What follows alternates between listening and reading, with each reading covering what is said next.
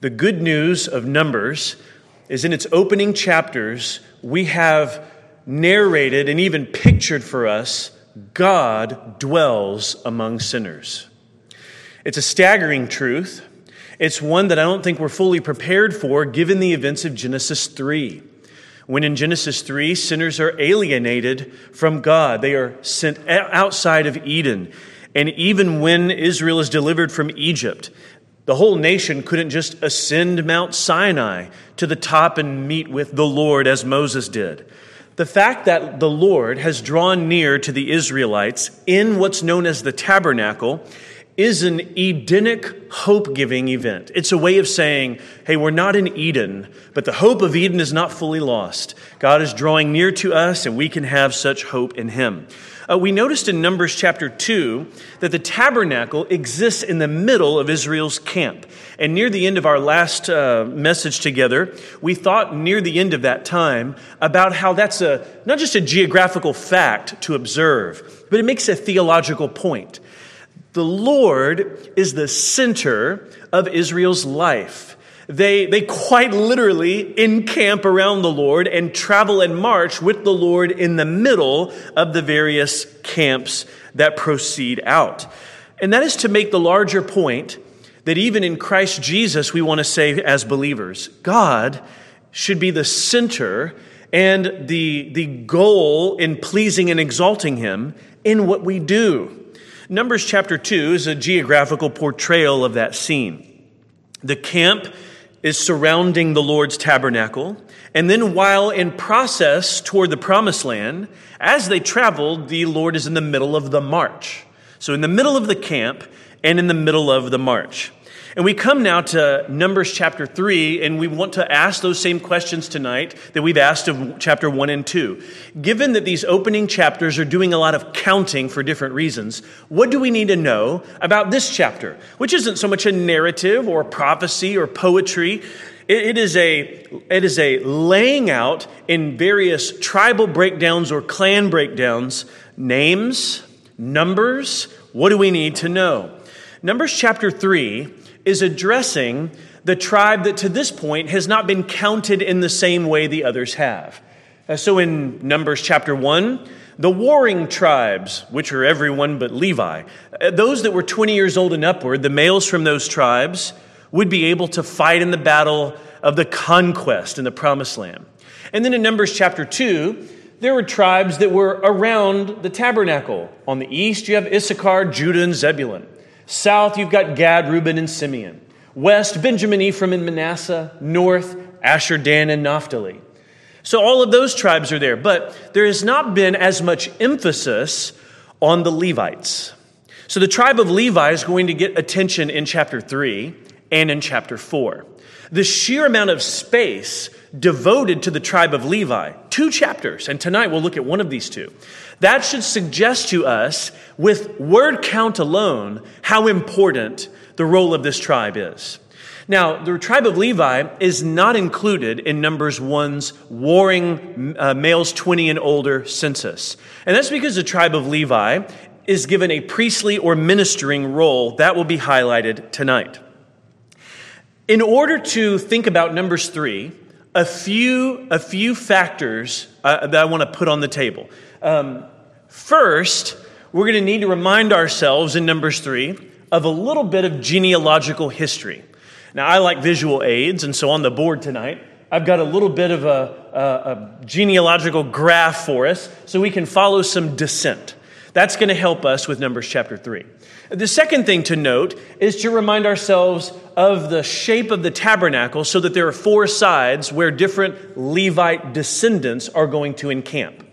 But then lastly, we need to remind ourselves of what some math is going to help us do.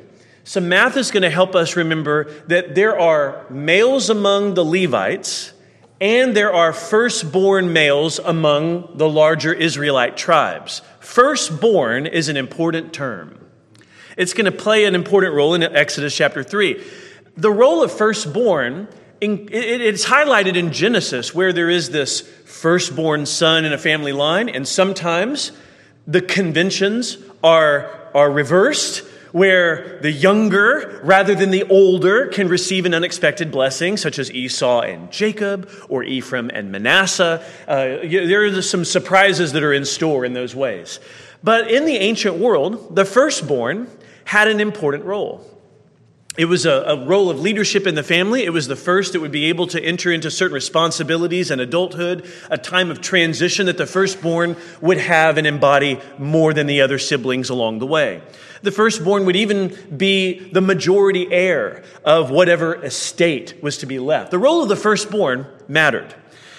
Israel is given this term in Exodus. And I need us to remember that. In Exodus 4:22, Moses is going to be sent to Pharaoh, and God says, here's what I want you to tell Pharaoh. Let my firstborn son go. Now, who is God talking about when he says those words to Moses for Pharaoh? Well, Israel. Israel is like a corporate son, but a corporate firstborn son. So we think of Israel as the firstborn. And then, on an individual level, firstborn has some interesting play in Exodus 2. Not chapter 2.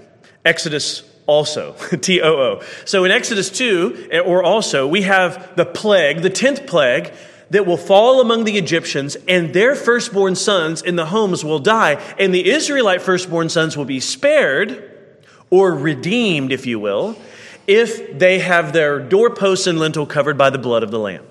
And I'm reminding us all of this to say there has been a redemption of the firstborn son. God has redeemed them, and Israel as his firstborn belongs to him. So on some both large and micro levels, firstborn has been a term used. Now, Numbers chapter 3 is a setting apart in a, if you will, climactic kind of way of the tribe of Levi in place of all of the firstborn of the tribes. Here's the way I want us to think about it. The Israelites belong to the Lord as a nation. To symbolize that, the firstborn of all the tribes of Israel belong to God. It's a way of representing the larger nation. And yet, only the Levite priests will serve at the tabernacle. And so if all the firstborn sons belong to God, a way that the Levites will belong to God on their behalf is a one-to-one correspondence. They're going to count up all the firstborn males of Israel's tribes that aren't of Levi and get a number. And then say, how many Levites do we have? One male for each of those firstborn. And so it's as if the Israelite tribe of Levi will now stand in the place and be the mediating tribe on behalf of all Israel. So just to reiterate, in Exodus, God redeems all the firstborn from among the Israelite tribes. And now the tribe of Levi will replace all of those individual firstborn. They will be, if you will, the mediating tribe. And Numbers chapter 3 gives us that. So we need to know a few things, a little genealogical history, the reminder of the shape of the tabernacle that's got sides where people will be encamped, and then this interesting feature of the firstborn. Why will that matter? Okay, so let's begin together with some of this text. In chapter 3, beginning in verses 1 to 5, we'll see together, verses 1 to 4, the sons of Aaron. These are the generations of Aaron and Moses at the time when the Lord spoke with Moses on Mount Sinai. These are the names of the sons of Aaron: Nadab the firstborn, and Abihu, Eleazar, and Ithamar. These are the names of the sons of Aaron, the anointed priests, whom he ordained to serve as priests. But Nadab and Abihu died before the Lord when they offered unauthorized fire before the Lord in the wilderness of Sinai, and they had no children. So Eleazar and Ithamar served as priests in the lifetime of Aaron, their father. Now, verses 1 to 4 will give us some genealogical information. I've got that here with Aaron's 4 sons, but also some things prior. So let's get a picture here. Leviticus is the background for these verses. We learned that they were ordained as priests. That's Leviticus 8 and 9. Leviticus 8 gives you this lengthy ritual of what will happen. Leviticus 9 is the fulfillment of that ritual. But in Leviticus 10, 2 of the priests die. Unauthorized fire is offered, and 2 of the sons, Nadab and Abihu, are struck down by the judgment of the Lord. That means Aaron is no longer the high priest over 4 sons, but now only 2. And if we back up, Aaron is descendant from a man named Amram. Aaron's brother Moses, these two feature in the book of Exodus. Moses is the mighty deliverer, right? And the author of the Pentateuch, the Torah. But Aaron and Moses, their father is Amram, and he comes from someone named Kohath. Kohath had several sons.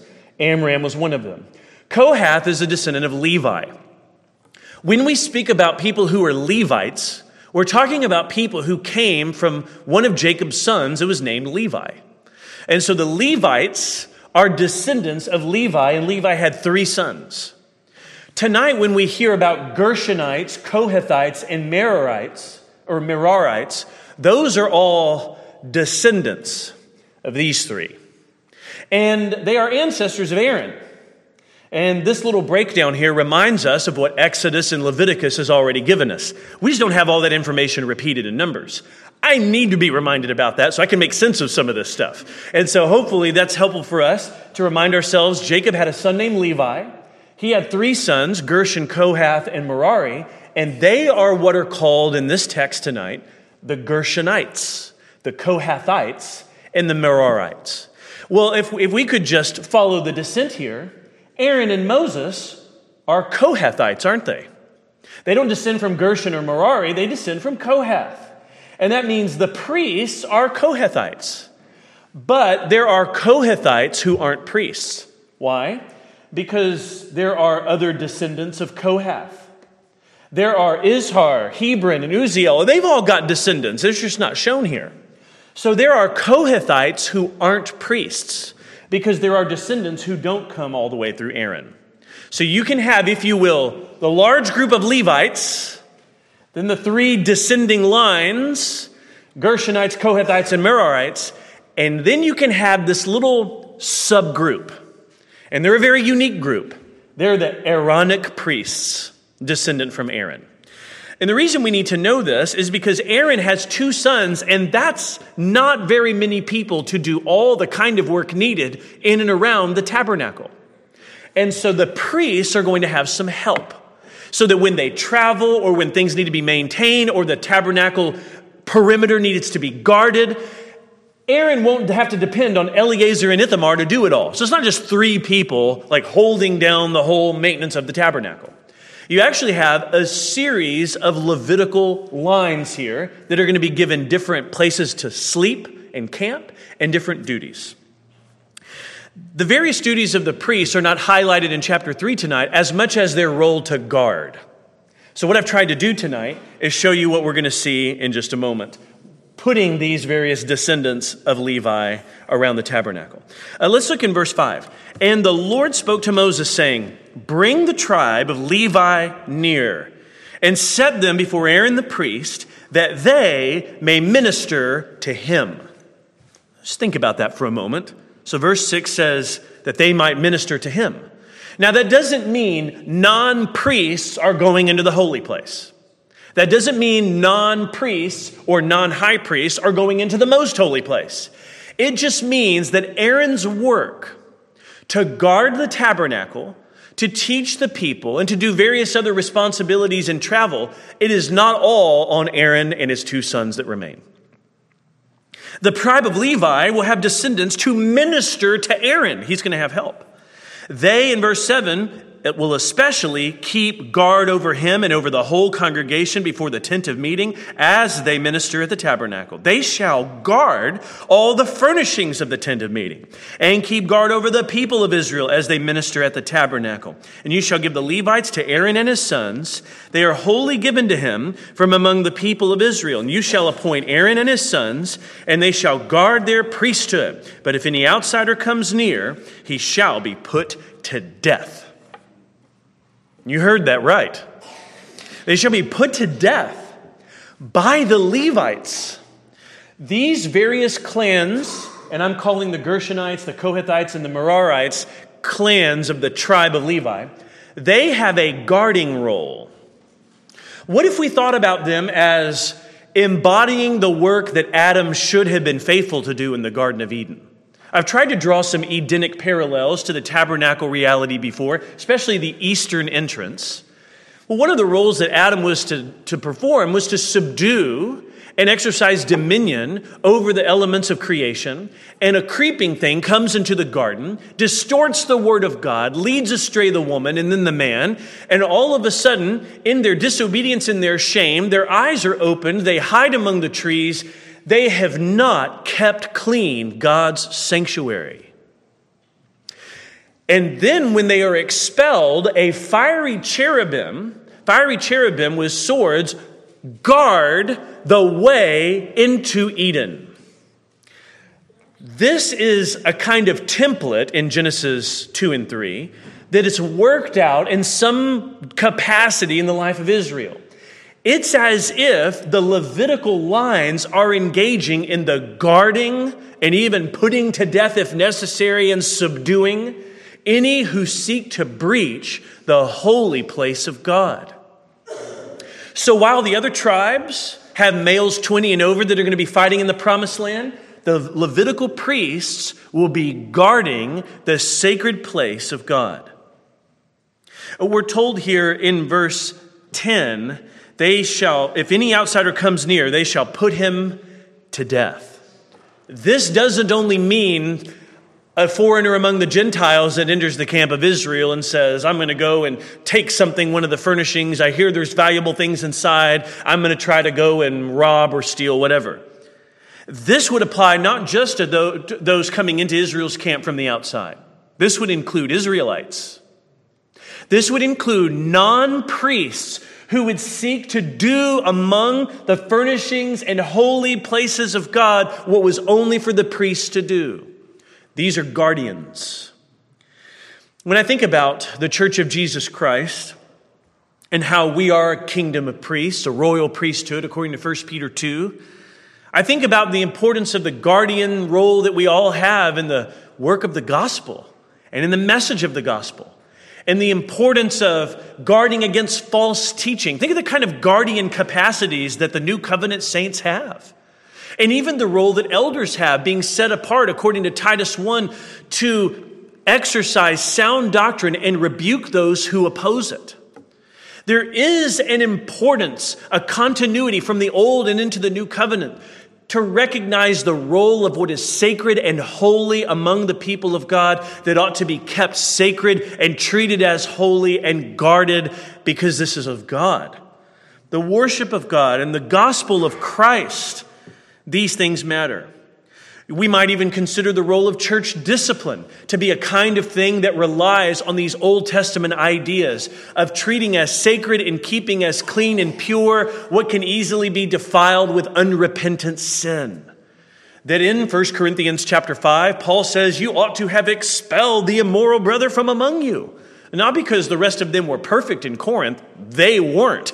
It's just to say that while there are saints in Corinth, there are also unrepentant people who ought not to think that they are okay. And that in my confession of Christ and, whatever I profess, none of that is really contradicted by the life that I would be living. No, instead, the Corinthians needed to take seriously the gathering of the people of God and the things of God. So I think that these are the kind of principles that you see at work, not just in the Old Testament, but surface strongly in the New Covenant life of the believer. And then in verse 11, the Lord spoke to Moses, saying, Behold, I have taken the Levites from among the people of Israel instead of every firstborn who opens the womb among the people of Israel. The firstborn who opens the womb, this is a way of saying, well, when people are giving birth and it's their first child and it's a male, that's the firstborn son. And he's saying here, I am taking the Levites in place of the firstborn among the Israelite tribes. You'll say, well, wait, why would that matter? Because the Israelite nation is God's firstborn son, and the firstborn sons of the households represent that truth, and they were redeemed through Egypt, the 10th plague. And now they ought to devote themselves to the Lord. In place of that, God will set apart the tribe of Levi so that the firstborn sons of the people of Israel that aren't Levites won't have to work at the tabernacle, so to speak. It's as if God is setting apart that tribe in place. So that's what that means. It's a replacement principle here. And in verse 13, for all the firstborn are mine. On the day that I struck down all the firstborn in the land of Egypt, I consecrated for my own all the firstborn in Israel, both of man and of beast. They shall be mine. I am the Lord. Well, this is God claiming here with this I am the Lord statement that by his authority and his will, the firstborn of Israelites' tribes have been consecrated to him. And he says, I will now take the tribe of Levi in place of that. The Levites will serve me on behalf of the people of Israel. In verse 14, and the Lord spoke to Moses in the wilderness of Sinai, saying, list the sons of Levi, by fathers' houses and by clans, every male from a month old and upward you shall list.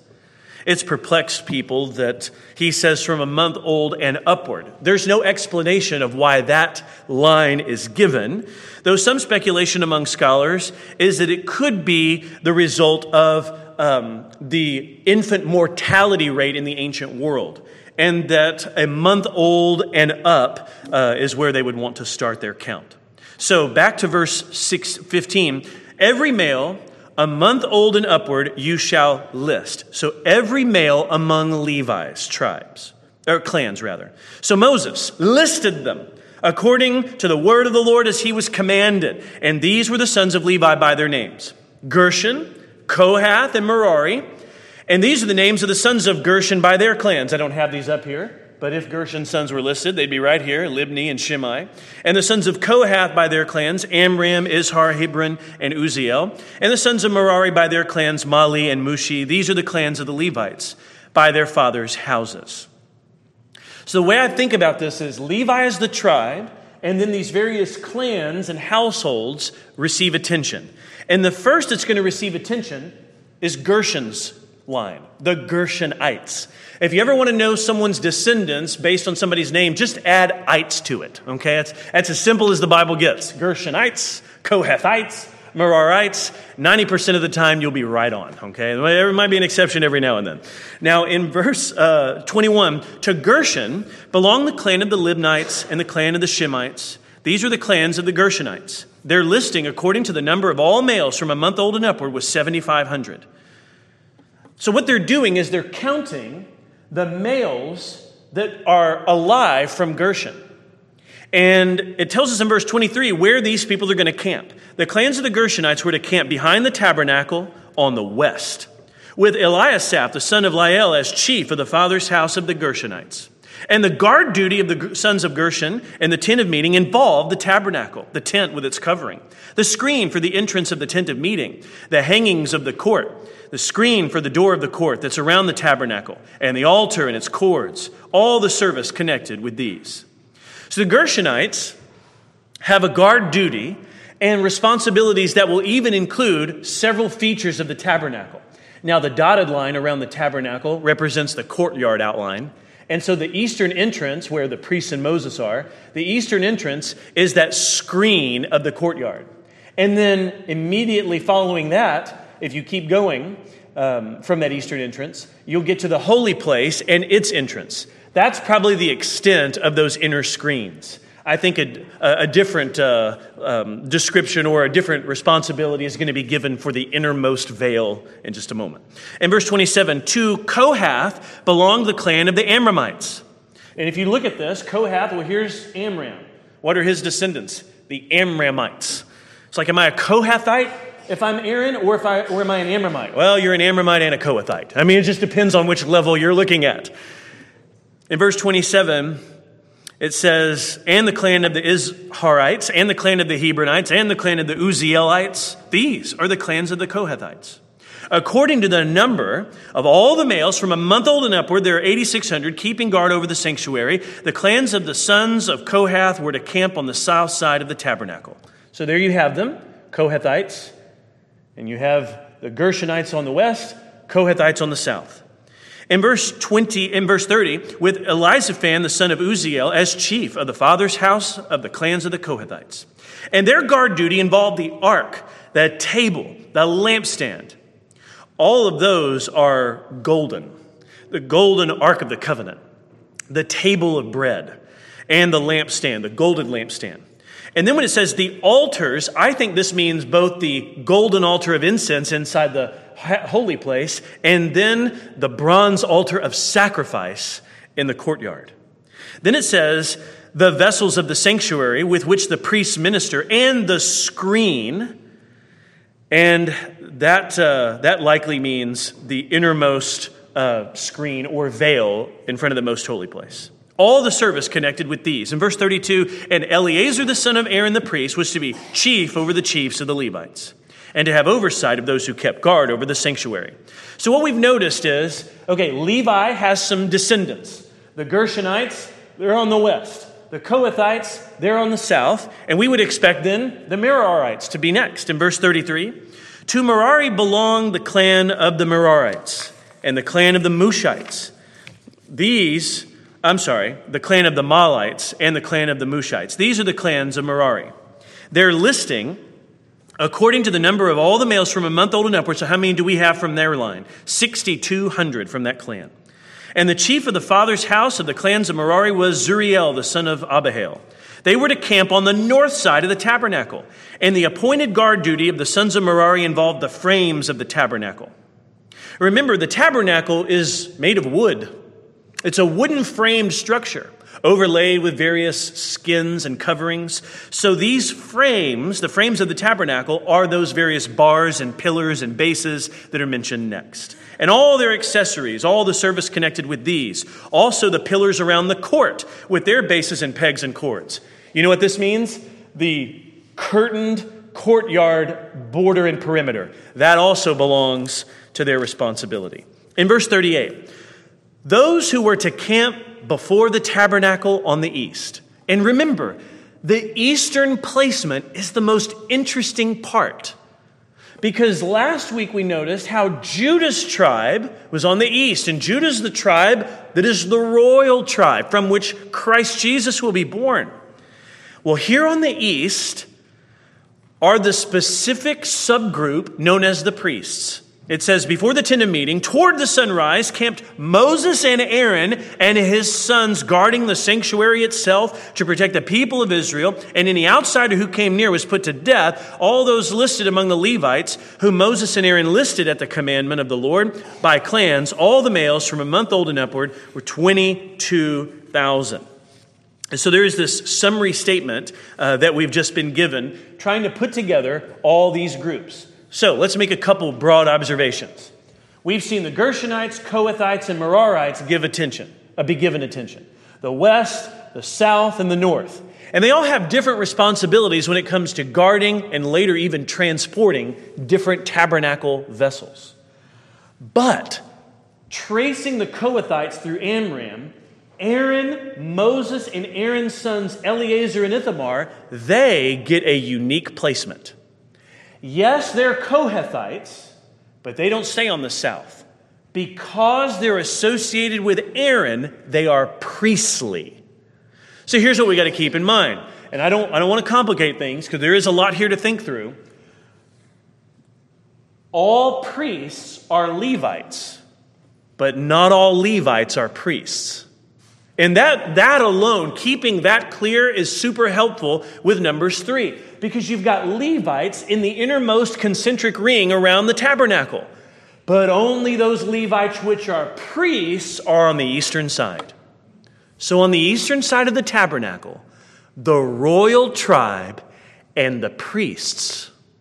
The tribe from which the king will come and the mediators for Israel. Now, in the big storyline of the Bible, it will be the Lord Jesus who embodies both the royal and priestly work to lead us back into Eden. In other words, if anybody's going to ascend to the presence of the Lord through the tabernacle, they've got to go through the kingly tribe and the priesthood. And Jesus says, I am the way, the truth, and the life. No one comes to the Father but by me. He is both king and priest. He is the one, if you will, who stays the sword of the cherubim of Eden, who says, through me, priest and king, you come. So it is theologically significant that the priests aren't like randomly scattered around, or Moses say to the priests, it doesn't really matter where you guys camp, anywhere you want, actually, anywhere you want. Mix it up every time we camp. New place on rotation. No, they're on the eastern side. And this is God's command through Moses to them. You get to camp on the east. So the priests and Moses, and then the tribe of Judah among those other two that are there too, Issachar and Zebulun, they receive those placements. Now, when you're counting up all of these Levitical males a month and older, how many do we have? Well, we have 22,000. Okay, well, if there's supposed to be a Levite for every firstborn of the sons of Israel, does it equal? Well, no. So a little problem is introduced. That's what the rest of Numbers 3 is going to give you. Because if there are more firstborn sons of Israel than there are Levite males, how are you going to reckon with that? Because the idea is the Levites will one for one replace the firstborn sons of Israel. And therefore they will be the tribe sufficiently serving and mediating for the people. Well, here's how the rest of this works. I know you're waiting with bated breath. Here we go. Verse 40. And the Lord said to Moses, list all the firstborn males of the people of Israel from a month old and upward, taking the number of their names. And you shall take the Levites for me, I am the Lord, instead of all the firstborn among the people of Israel, and the cattle of the Levites, instead of all the firstborn among the cattle of the people of Israel. So Moses listed all the firstborn among the people of Israel, as the Lord commanded him. And all the firstborn males, according to the number of names from a month old and upward, as listed, were 22,273. Well, I don't like doing a lot of math on the board, but here's just a little bit. If there are 22,273 firstborn males among the tribes, and there are only 22,000 Levite males a month and upward, then we need 273 more Levites, or something needs to be done on behalf of the people of Israel. How is this going to measure out? There's a difference of 273. So here is the plan. These parents of these 273 firstborn sons of Israelites, who aren't Levites, they ought to dedicate their sons to the Lord. But there is a way you can dedicate something else in place of your son. You can offer money. In the book of Leviticus and Exodus, there are shekels that you can offer in place of a person. In other words, you can say, I want to dedicate my son to the work of the tabernacle, but because we're not a Levitical family, my son's not working at the tabernacle. So in place of that, in order to show my devotion to the Lord and my eagerness for my son to serve for the glory of God, I offer this price in his place. It will stand in for him. So what they're going to do is offer a price for each of these 273 leftover Israelites. Everybody with me? Now the price is 5 shekels a head, okay? So here we go, verse 44. Take the Levites, the Lord spoke to Moses saying, take the Levites instead of all the firstborn of Israel, and the cattle of the Levites instead of their cattle. The Levites shall be mine, I am the Lord, in verse 46. And as the redemption price for the 273 of the firstborn of the people of Israel, over and above the number of the male Levites, you shall take 5 shekels per head. And if you multiply that, it equals 1,365 shekels total. So you shall take them, he says in verse 47, you shall take 5 shekels per head. You shall take them according to the shekel of the sanctuary, the shekel of 20 gerahs. I don't know what that means. No one really knows what that means. Shekel is easier to wrap your head around than a gerah. But it says, and give the money to Aaron and his sons as the redemption price for those who are over. Pause. There are 22,000 Levites. That takes care of 22,000 of that top number there, of those Israelite firstborn sons. But the rest of the 273 will be given a redemption price, 5 shekels per head. And that money is to be given to Aaron. It's like you're giving those 273 to Aaron. But instead of those actual physical lives, you're giving an amount.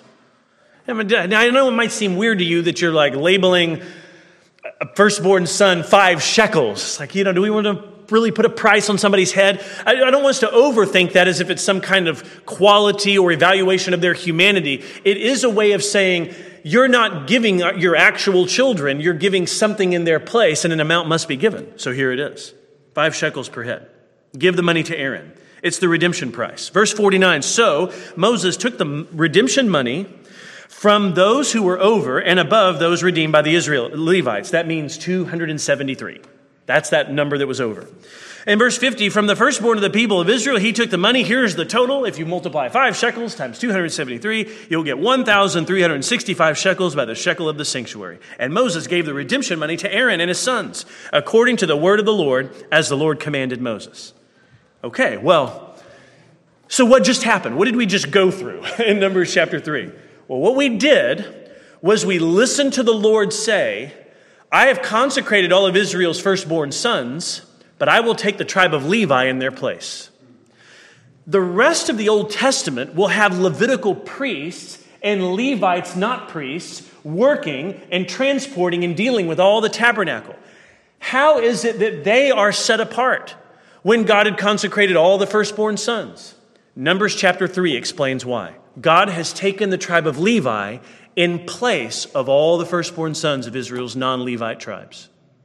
And when there was a little bit of a discrepancy, a difference of 273 more Israelite firstborn sons, their parents paid a redemption price so that, if you will, everything balances in the end.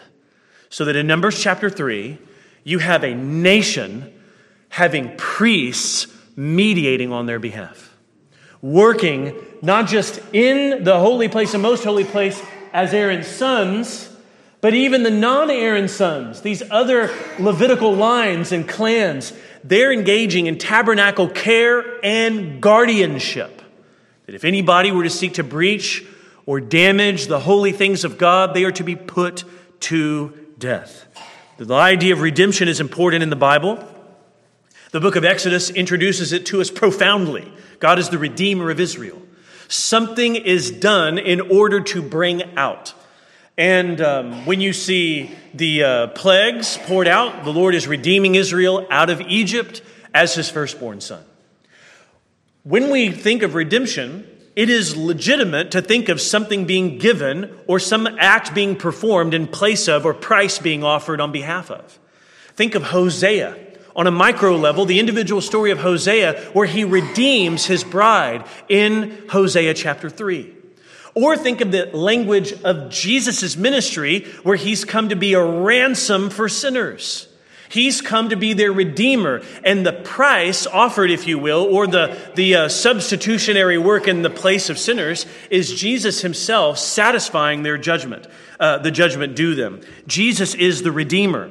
We were not redeemed with shekels, okay? There was not like here's the various sinners and image bearers and Christ going to the cross, what's the shekel amount? No, the spotless lamb is offered in our place. So when something like redemption or price is featured in a context, you might say, well, what was being offered? Well, shekels here in Numbers 3, the Lord Jesus, the Son of God, in the Gospels. So there is an escalation, a glorious escalation of offering and substitutionary work so that we might be what God has called us to be in him.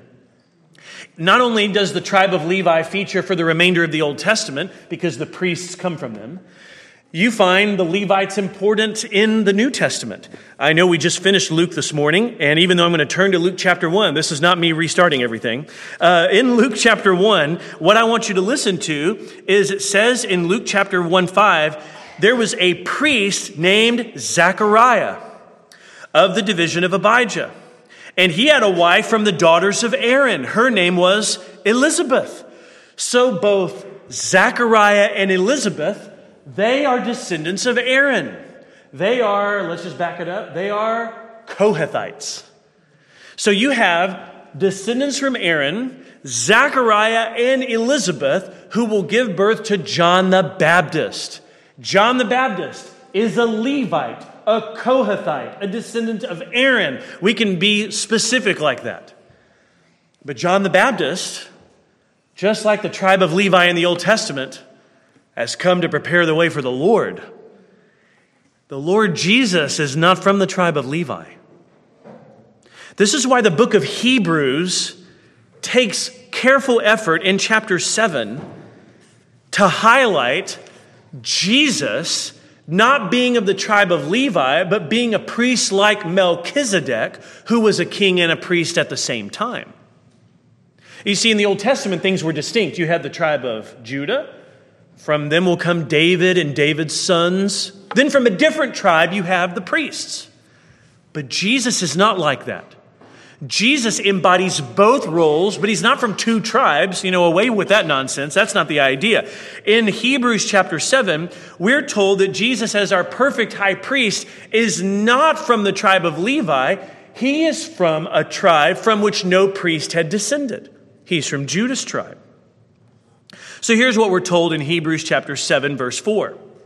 See how great this man was, Melchizedek, to whom Abraham the patriarch gave a tenth of the spoils. And those descendants of Levi who received the priestly office have a commandment in the law to take tithes from the people, that is, from their brothers, though these also are descended from Abraham. But this man, Melchizedek, does not have his descent from them. He received tithes from Abraham and blessed him who had promises. It's beyond dispute. The inferior is blessed by the superior. Now, the argument in Hebrews 7 is that Melchizedek is greater than Abraham, and Jesus is like Melchizedek. Jesus is superior. And if you track Abraham, if we go a little further back, Abraham had Isaac, Isaac had Jacob, Jacob had Levi. So imagine, if you will, the writer says, all the priests from Levi in the loins of Abraham, and Abraham pays homage and deference to a greater, superior Melchizedek.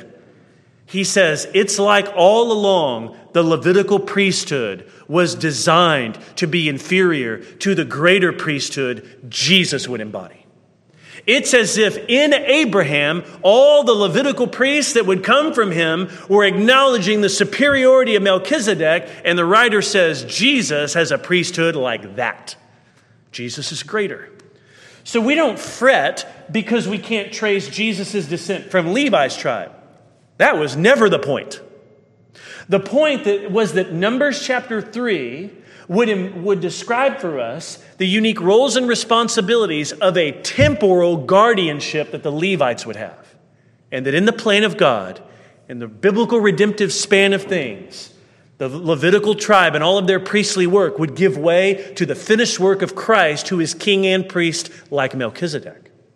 And that in Christ Jesus, we would be a royal priesthood, guarding the gospel and protecting the people of God, exercising church discipline and accountability, seeking to affirm and guard the holy things of the gospel and the word of God, treasuring sound doctrine and removing false teaching. In other words, caring about the kind of sanctuary which we are as a church. You see, we're not in the days of the tabernacle. The Word became flesh and tabernacled. And now you and I are the living sanctuary. And I know we use language like, we're going to church this morning or we're going to church tonight. And we all know what we mean by that. We need to very precisely keep in mind, though, you and I are the church. We are dwelt by and set apart by the Spirit of God. So we care for one another. We are the sanctuary of God. We are holy and called to be holy. And therefore, our growth, our holiness, our care for one another, all of this takes to an escalated stage what's foreshadowed in the lives of the Gershonites and the Kohathites and the Merarites and the sons of Aaron the priests. All of that is preparing for the age of the church of the Lord Jesus, Jew and Gentile believers in Christ, in the new covenant with Him. And just like these tribes would be wrong to look at each other and Asher say to Gad, I wish I was on that side, and I wish I had those responsibilities there. Or that the priests would be wrong to say of the Gershonites, I wish we weren't on the eastern side, I wish we had this over there. When the Lord, by His designs the body with eyes and ears and hands and feet, and none should despise the other, nor say of itself, I'm of no value to the body, for just behold the design of God here.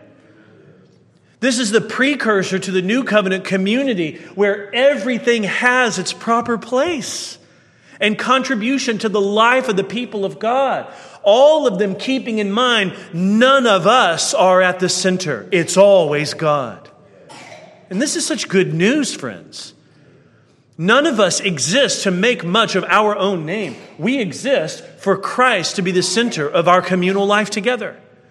All of us needing one another by the very design of God. The hand needing the eye, and the eye the ear, and the ear the foot. All with different responsibilities, and all in the communal life of God, doing what ought to be for the glory of God above all things. Friends, that's what we were made for. So let's press into that and notice these various ways in which the Old Testament prepares the way for those good teachings of the New Covenant.